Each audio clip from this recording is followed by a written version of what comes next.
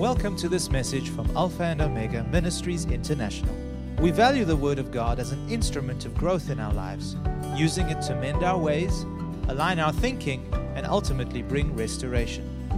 We trust that you will be blessed and encouraged by what we have to share.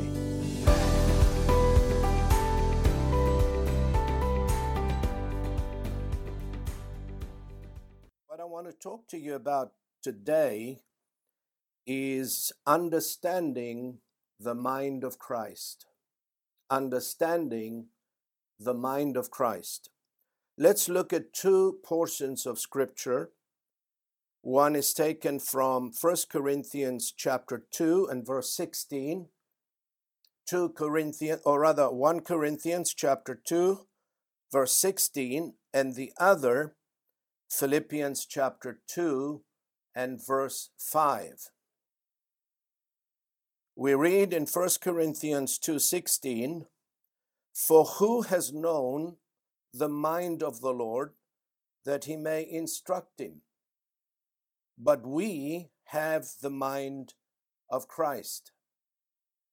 And Philippians chapter 2 and verse 5 says, "Let this mind be in you, which was also in Christ Jesus." Let this mind be in you, which was also in Christ Jesus. Understanding the mind of Christ, of course, is a vast subject, one that we cannot possibly cover in one session. But we will give it a go, and depending how our time goes, we will go as far as our time will allow us to go. Now, the purpose of such a study is to help us to understand and to recognize the mind of Christ so that we can allow it to dominate and govern our thought life.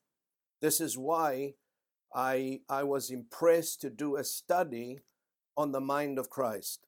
Because if we do not understand, if we do not discern, if we do not recognize the mind of Christ, then we cannot allow it or let it, as the Apostle Paul says, let this mind be in you, which was in Christ Jesus. Now, the first verse that we read from Corinthians says, we have the mind of Christ. But I realize that having the mind of Christ is one thing, but letting it dominate, permeate, and govern our minds is another. Because the mind of Christ does not work independently from us. We have to allow it. We have to give access or let it dominate our thoughts so that we can walk as Christ walked. Now, this is the principle. And you may want to write this down because it's a very powerful principle. Whoever governs the mind of the person governs the whole person. Whoever governs the mind governs the person. And where the mind goes, the person will follow. This is the reason the most fierce and decisive battles in the world of the Spirit are fought in the arena of the mind. Our thoughts, our perceptions become ultimately the governing factor of our attitude and our behavior. It's important to remember that. Our thoughts and our perceptions, in other words, the way we perceive things, become the governing factor of our attitude and our behavior. The mind becomes the battleground of the forces of evil and the forces of good, and whoever gains control of our will and our thoughts will ultimately dominate us. It's important to realize that your thoughts and my thoughts have a great influence upon the way we behave, upon the way we perceive things. You see, the devil knows that his time on earth is limited, and he also knows that his lease on our planet is running out. The lease that Adam gave him when he bowed his knee to the evil one and gave him access into our planet. But there comes a time, and there will come a time, when his lease runs out. And because of that, because he knows that his time is limited and his time is running out, every demon in hell, I believe, in our days has been loosed in our society with an agenda to defile, to pollute, and to infiltrate the minds of young and old alike. And he does that through the outlets of information, the media.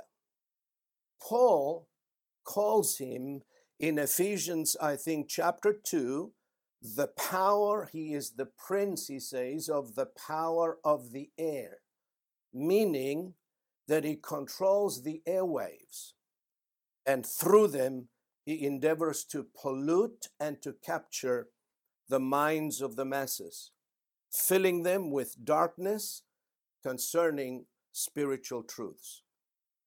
And that's why in 2 Corinthians chapter 4 and verse 4, the Apostle Paul, writing to the Corinthians, he says, "The God of this world has blinded the minds of them which believe not, lest the light of the glorious gospel of Christ, who is the image of God, should shine unto them."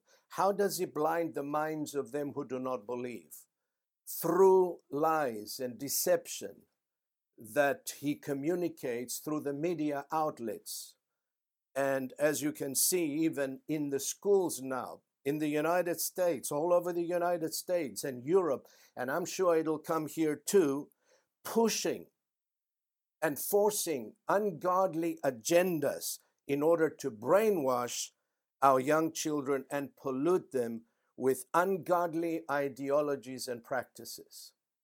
When I read on my app, I've got the Fox News, and when I read what's going on, it's unbelievable the things that are going on.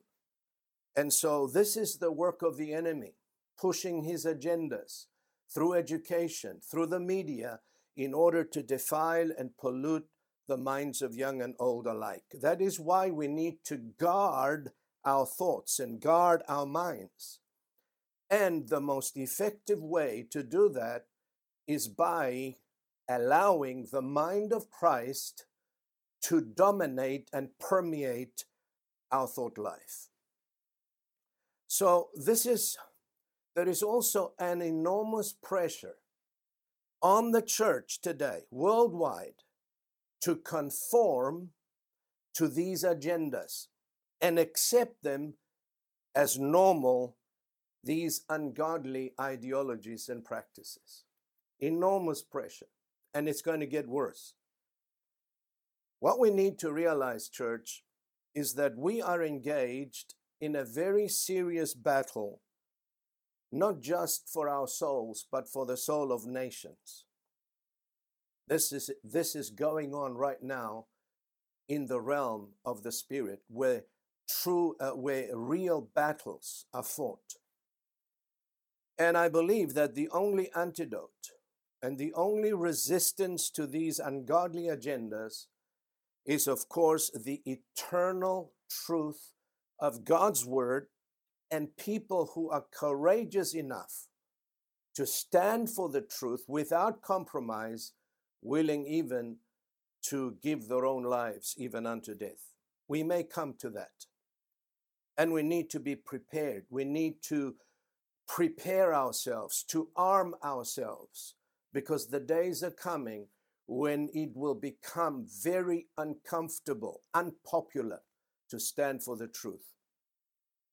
Now, the Bible says, I believe, that the thoughts of the righteous, our thoughts, are like a strong fortress, preserving and protecting those who love the truth.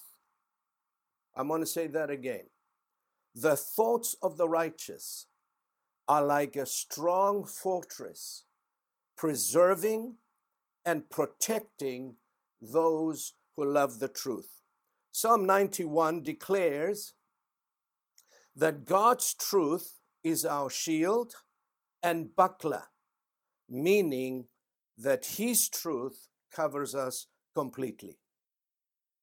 So, understanding the mind of Christ, recognizing it, discerning it, and letting it be the governing standard of our thoughts will not only protect us and our children from the evil one that is flooding our world, but also prepare us for the days which are ahead.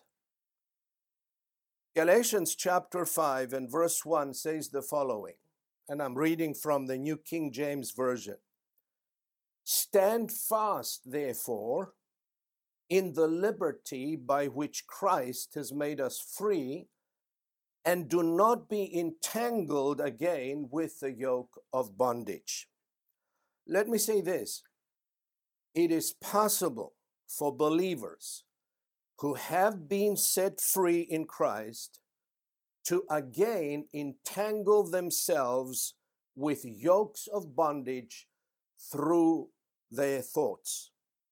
The thoughts they allow to enter the minds, meditate on them, and entertain such thoughts. Wrong thinking, remember this, wrong thinking will always produce bondage. Right thinking will produce freedom and liberty in Christ Jesus. Now, let me say this. If you are struggling with compulsive, addictive habits or behavior, understand that your thoughts are the primary cause of your addiction. Change your thoughts, and ultimately you will change your life. Actually, this is the meaning of the word repentance. Repentance is a change of mind, a continual change of mind that leads to a change of attitude, behavior, and a value system. So, the first thing we need to do before we change our behavior is not to jump on our behavior, but control the mind. Jump on your mind, your thoughts. Examine the thoughts that you meditate on. That is the first or the stepping stone of victory. Purging our minds from unrighteous and ungodly thoughts is the stepping stone to deliverance and victory. Deal first. We need to deal first with the mind and not the flesh. I say that because the flesh is always subject to the mind. Therefore, it is imperative for us to do what? Renew our minds according to Romans 12, verse 2. Do not conform to this world, but be ye transformed. How? By the renewing of your minds, that you may prove or test or discern that which is good and acceptable and perfect will of God. For us to know, to discern which is that good and acceptable and perfect will of God, a renewing of the mind has to take place. Unless the mind is renewed, you will never discern the will of God for your life. It is important to know that. Only through the renewal of the mind can we discern what is that good and acceptable and perfect will of God. Now, the Bible teaches that those who are born of the Spirit, us who are born again, have the mind of Christ. We just read that verse, 1 Corinthians chapter 2, verse 16. We have the mind of Christ. But as I said before, having the mind of Christ is one thing, but allowing it to govern our thought life is another. And this is where the battle is. This is the reason the Bible says, let this mind be in you, which was also in Christ Jesus. Let it, or allow it, give it access to. In other words, the mind of Christ does not work independently from our will. It's important to realize that. We have to allow it. We have to let it. We have to give it access to influence the way we think. Now, the Bible also teaches that there are two minds with us. One is from beneath, the other is from above. One is of the flesh, and the other is of the spirit. And these two minds are contrary to each other, and they are constantly at war with each other. One is the mind that is educated and governed by the five physical senses. The other is the mind of the Spirit that is educated by the Word of God and the Spirit of God. The one we give access to, or we allow to govern and to permeate our mind, is the one that will either lead us to life and freedom or to corruption and ultimately spiritual death. Look at what's Romans chapter 8, verse 6 and 7, and 12 and 13 says the following. For to be carnally minded is death. The carnal mind is the mind of the flesh. But to be spiritually minded, that is the mind of the Spirit, is life and peace. Because the carnal mind is enmity against God, for it is not subject to the law of God, nor indeed can be. The mind of the flesh will never be subject to the laws of God. It is contrary to the laws of God. That's why the Bible says those that walk in the flesh or according to the mind of the flesh will be led into spiritual death.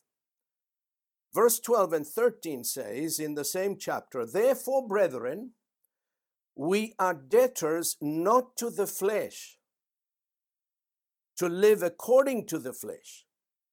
For if you live according to the flesh, you will die. Speaking of spiritual death. But if by the Spirit you put to death the deeds of the body, you shall live. Live in freedom and in the liberty that Christ has set us free. So discerning the mind of Christ is an absolute necessity if we are to let it be in us, as the Apostle Paul admonishes us. He says, let this mind. Well, what does the mind of Christ look like? What is the nature? What are the characteristics of the mind of Christ? The scriptures, of course, are our guide in this journey of understanding and recognizing the workings of the mind of Christ. And I know we're not going to finish today, but I'm going to go as far as our time will allow us to go. So let's look at one of the primary or predominant characteristics of the mind of Christ. And we read from Philippians chapter 2, verses 5 through to 8. And I'm going to read from the Amplified Classic Translation. Philippians chapter 2, verses 5 through 8. Let this same attitude or mind and purpose and humble mind be in you, which was in Christ Jesus. Let him be your example in humility. one of the foremost characteristics of the mind of Christ is humility. The Bible says that Christ humbled himself and became obedient to the point of death. Let's go on reading. Who, although Christ being essentially one with God and in the form of God, possessing the fullness of the attributes which makes God God, did not think this equality with God was a thing to be eagerly grasped or retained, but stripped himself of all privileges and rightful dignity so as to assume the guise of a servant or slave, in that he became like men and was born as a human being.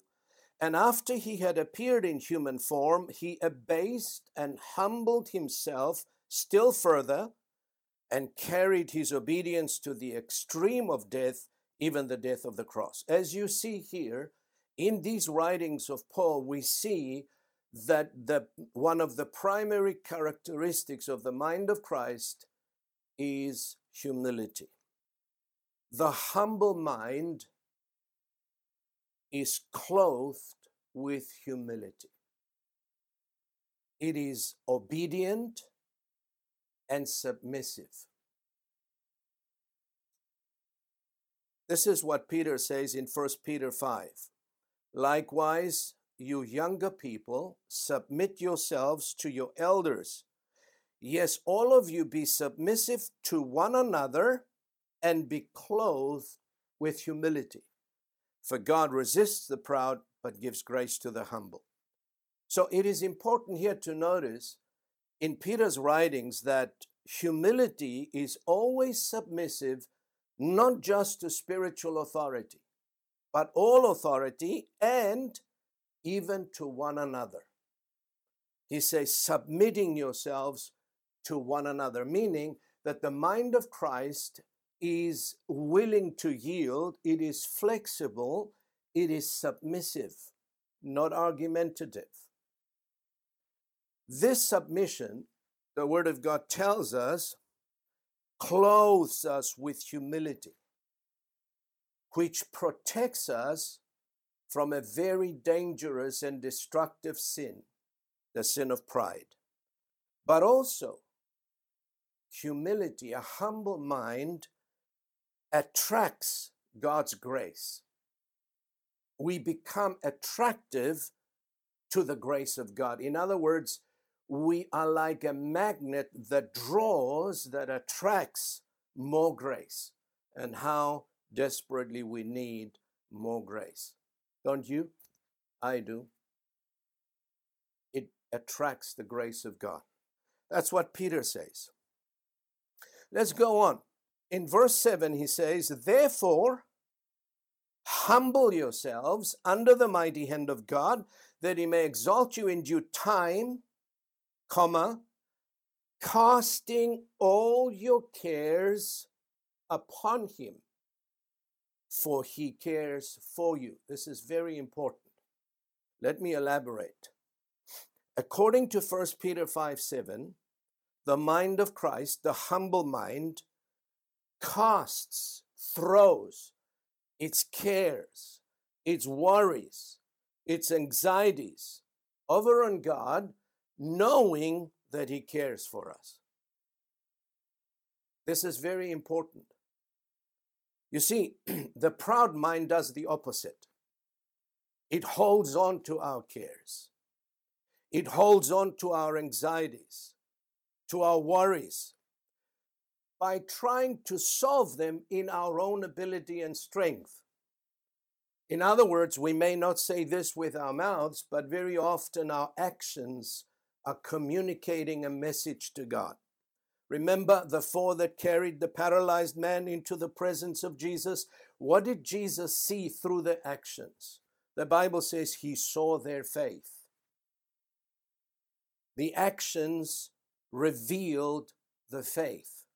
Our actions reveal what we believe. You may say you believe one thing, but if your actions are revealing something different, then you don't really believe.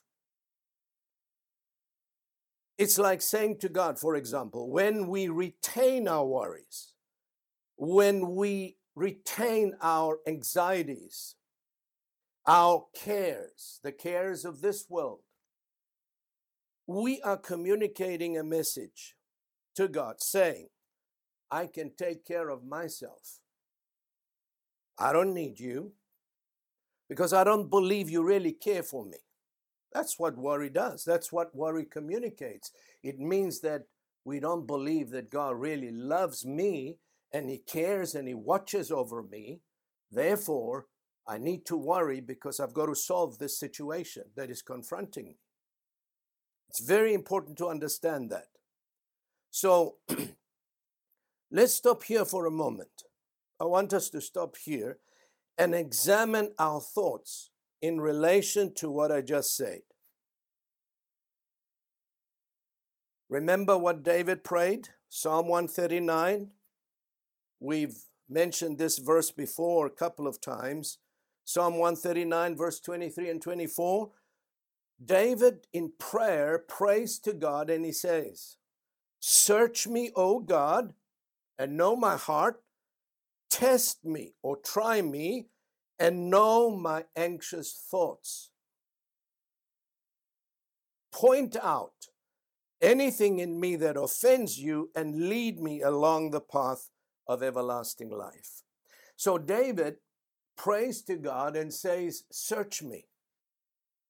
Let the light of your presence or of your word shine upon me and show me, test me, try me, and see if there are any anxious, worrisome thoughts in me and lead me in the way everlasting. Now, as I said, let's stop here for a moment and examine our thoughts. Is your mind full of worry? Is it fearful? Is it full of anxiety? Are you restless and overly concerned about anything? About your children, about your future, about your retirement, what you're going to do? If that is the case, then you have allowed not the mind of Christ, but the mind of the flesh to torment you or dominate you. And in that case, you need to acknowledge it. And in the presence of God and with the authority that Jesus Christ gave the believer, renounce such thoughts. Resist them. You need to address them. You can't just cower and bow to them. You need to speak up the word of God and say, spirit of fear, the moment you sense fear coming or worry, you stop and you speak. Worry, it's a spirit, it's a thought that causes anxiety and stress. You need to address it and say, in the name of Jesus, I cast you out of my mind. I roll and cast my cares upon God because I know He cares for me. He will deal with them. And if He carries them, there's no use me carrying them. The Bible says the Lord does not slumber nor sleep. So, it doesn't help if both of us are awake worrying. God will take care of it. That's what we need to do. We need to renounce such thoughts. Not only that, but replace them with the thoughts of God. And if you study the scriptures, if you're a diligent student of the Word of God, you will find promises or words that refer to your situation. That's why it's very important for us to be educated in the scriptures, to be trained in the word of righteousness. Amen. Jesus said, I think in Mark chapter 4, the cares of this world entering our thought life choke the word of God and it becomes unfruitful. He considers the cares, the worries, the anxieties of this present age like thorns that grow and choke the word of God in us. So we may hear the word, we may study the word, but on the other hand, if we allow these cares, these anxieties, these worries to dominate our thoughts. They will filter down into our spirits and choke the life of God within us. Many believers have allowed themselves to be choked by the cares and the stresses and the worries of this present age. Jesus said so.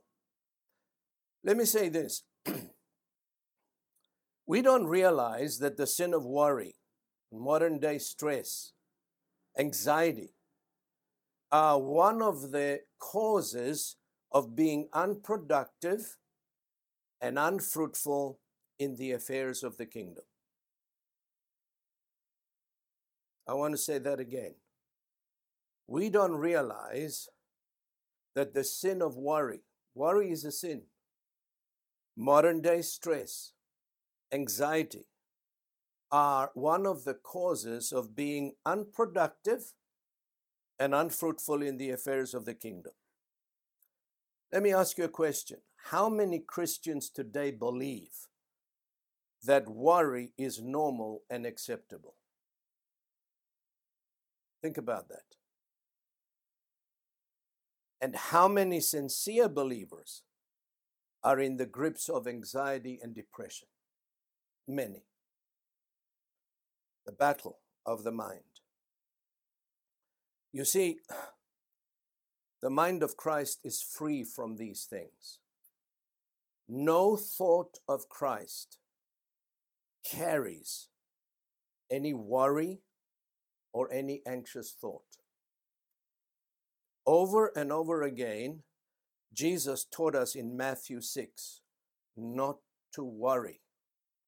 Let's read in closing some of these verses in Matthew chapter 6, beginning with verse 25.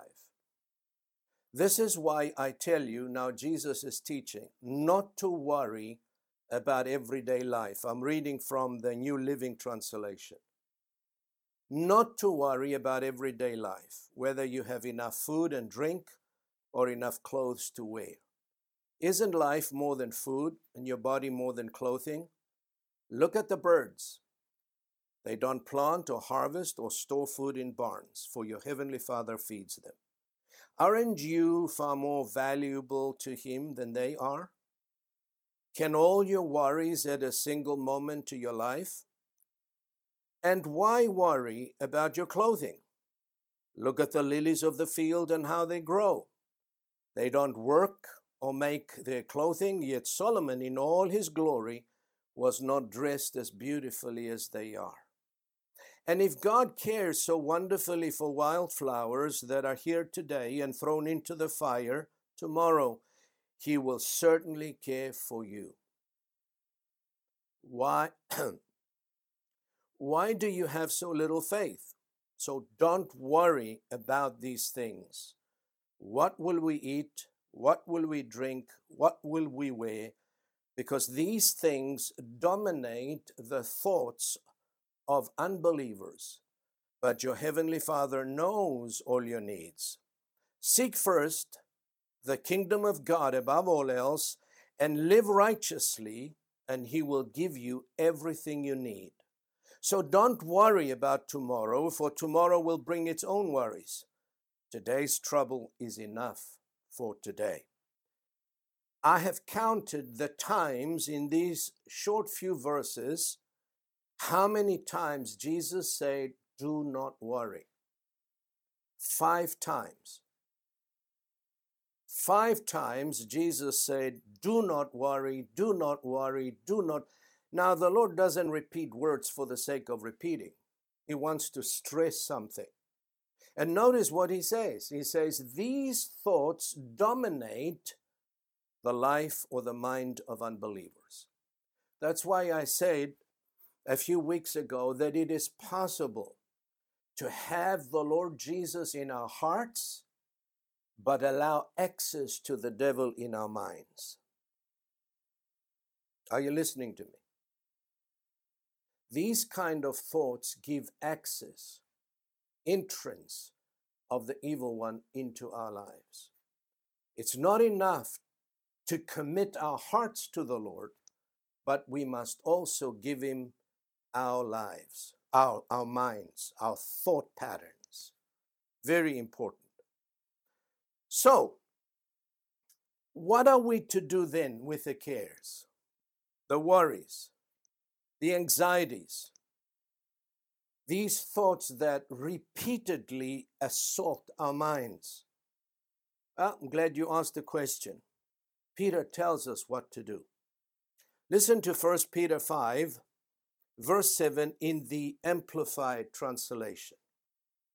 Therefore, humble yourselves, lower yourselves in your own estimation under the mighty hand of God, that in due time he may exalt you, casting the whole of your care, all your anxieties, all your worries, all your concerns, once and for all on him, for he cares for you affectionately and cares about you watchfully. What a beautiful verse. This is one of my favorite verses. And we need to learn this verse off by heart. We cast. To cast means to throw, to renounce these worries, these cares, these anxious thoughts over on God once and for all. Why? Because Peter says he cares for you affectionately and cares about you watchfully. So if God watches over me and he cares for me affectionately, there's no need to worry. Because I'm his child. You are his child. You are in his hands and he will take care of you one way or another. Amen. This is how the humble mind responds to these cares. So it's important to let this mind, the mind of Christ, the mind of the Spirit, infiltrate, permeate our thought life. As we do that, we will go what the Bible calls in Romans transformation. This is how we are transformed from one level of glory to another, from one level of faith to another. This is how spiritual growth and development takes place. We don't have to worry about our hearts. Our spirits are pure, they're holy, they're righteous in the sight of God. The Holy Spirit lives in our spirit. The problem is with the soul, the mind, the will, the emotions need to be brought in subjection to the Holy Spirit within us so that we are governed by the mind of Christ, by the Spirit of God, being led by the Spirit. For as many as are led by the Spirit of God, these are the sons of God, mature sons, who are able to take on ministry and responsibility. Well, I trust that I spend a lot of time on this study because I've done a number of studies on the mind, and this is one of those studies. Study it for yourself. Look at the scriptures that we just read and quoted. Meditate on them, because that's how the renewal of the mind takes place, by meditating on the Word of God. Worry is meditating on the devil's lies. So let's just close in prayer, and then we'll open it up and pray for any prayer requests that we may have. Can we pray?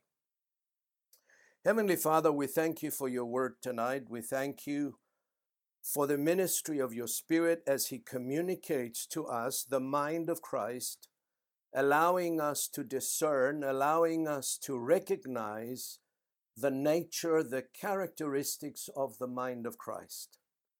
And Lord, you have instructed and commanded us in your word to let this mind be in us that was in Christ Jesus. So Lord, right now, I take authority over every thought of anxiety, worry, and care that dominates the minds of your people. I break its hold over them, and in the name of Jesus, we cast them out, Lord. We renounce such thoughts. We recognize that worry is a sin. We recognize that caring, being overly concerned and being anxious and stressed is not of you.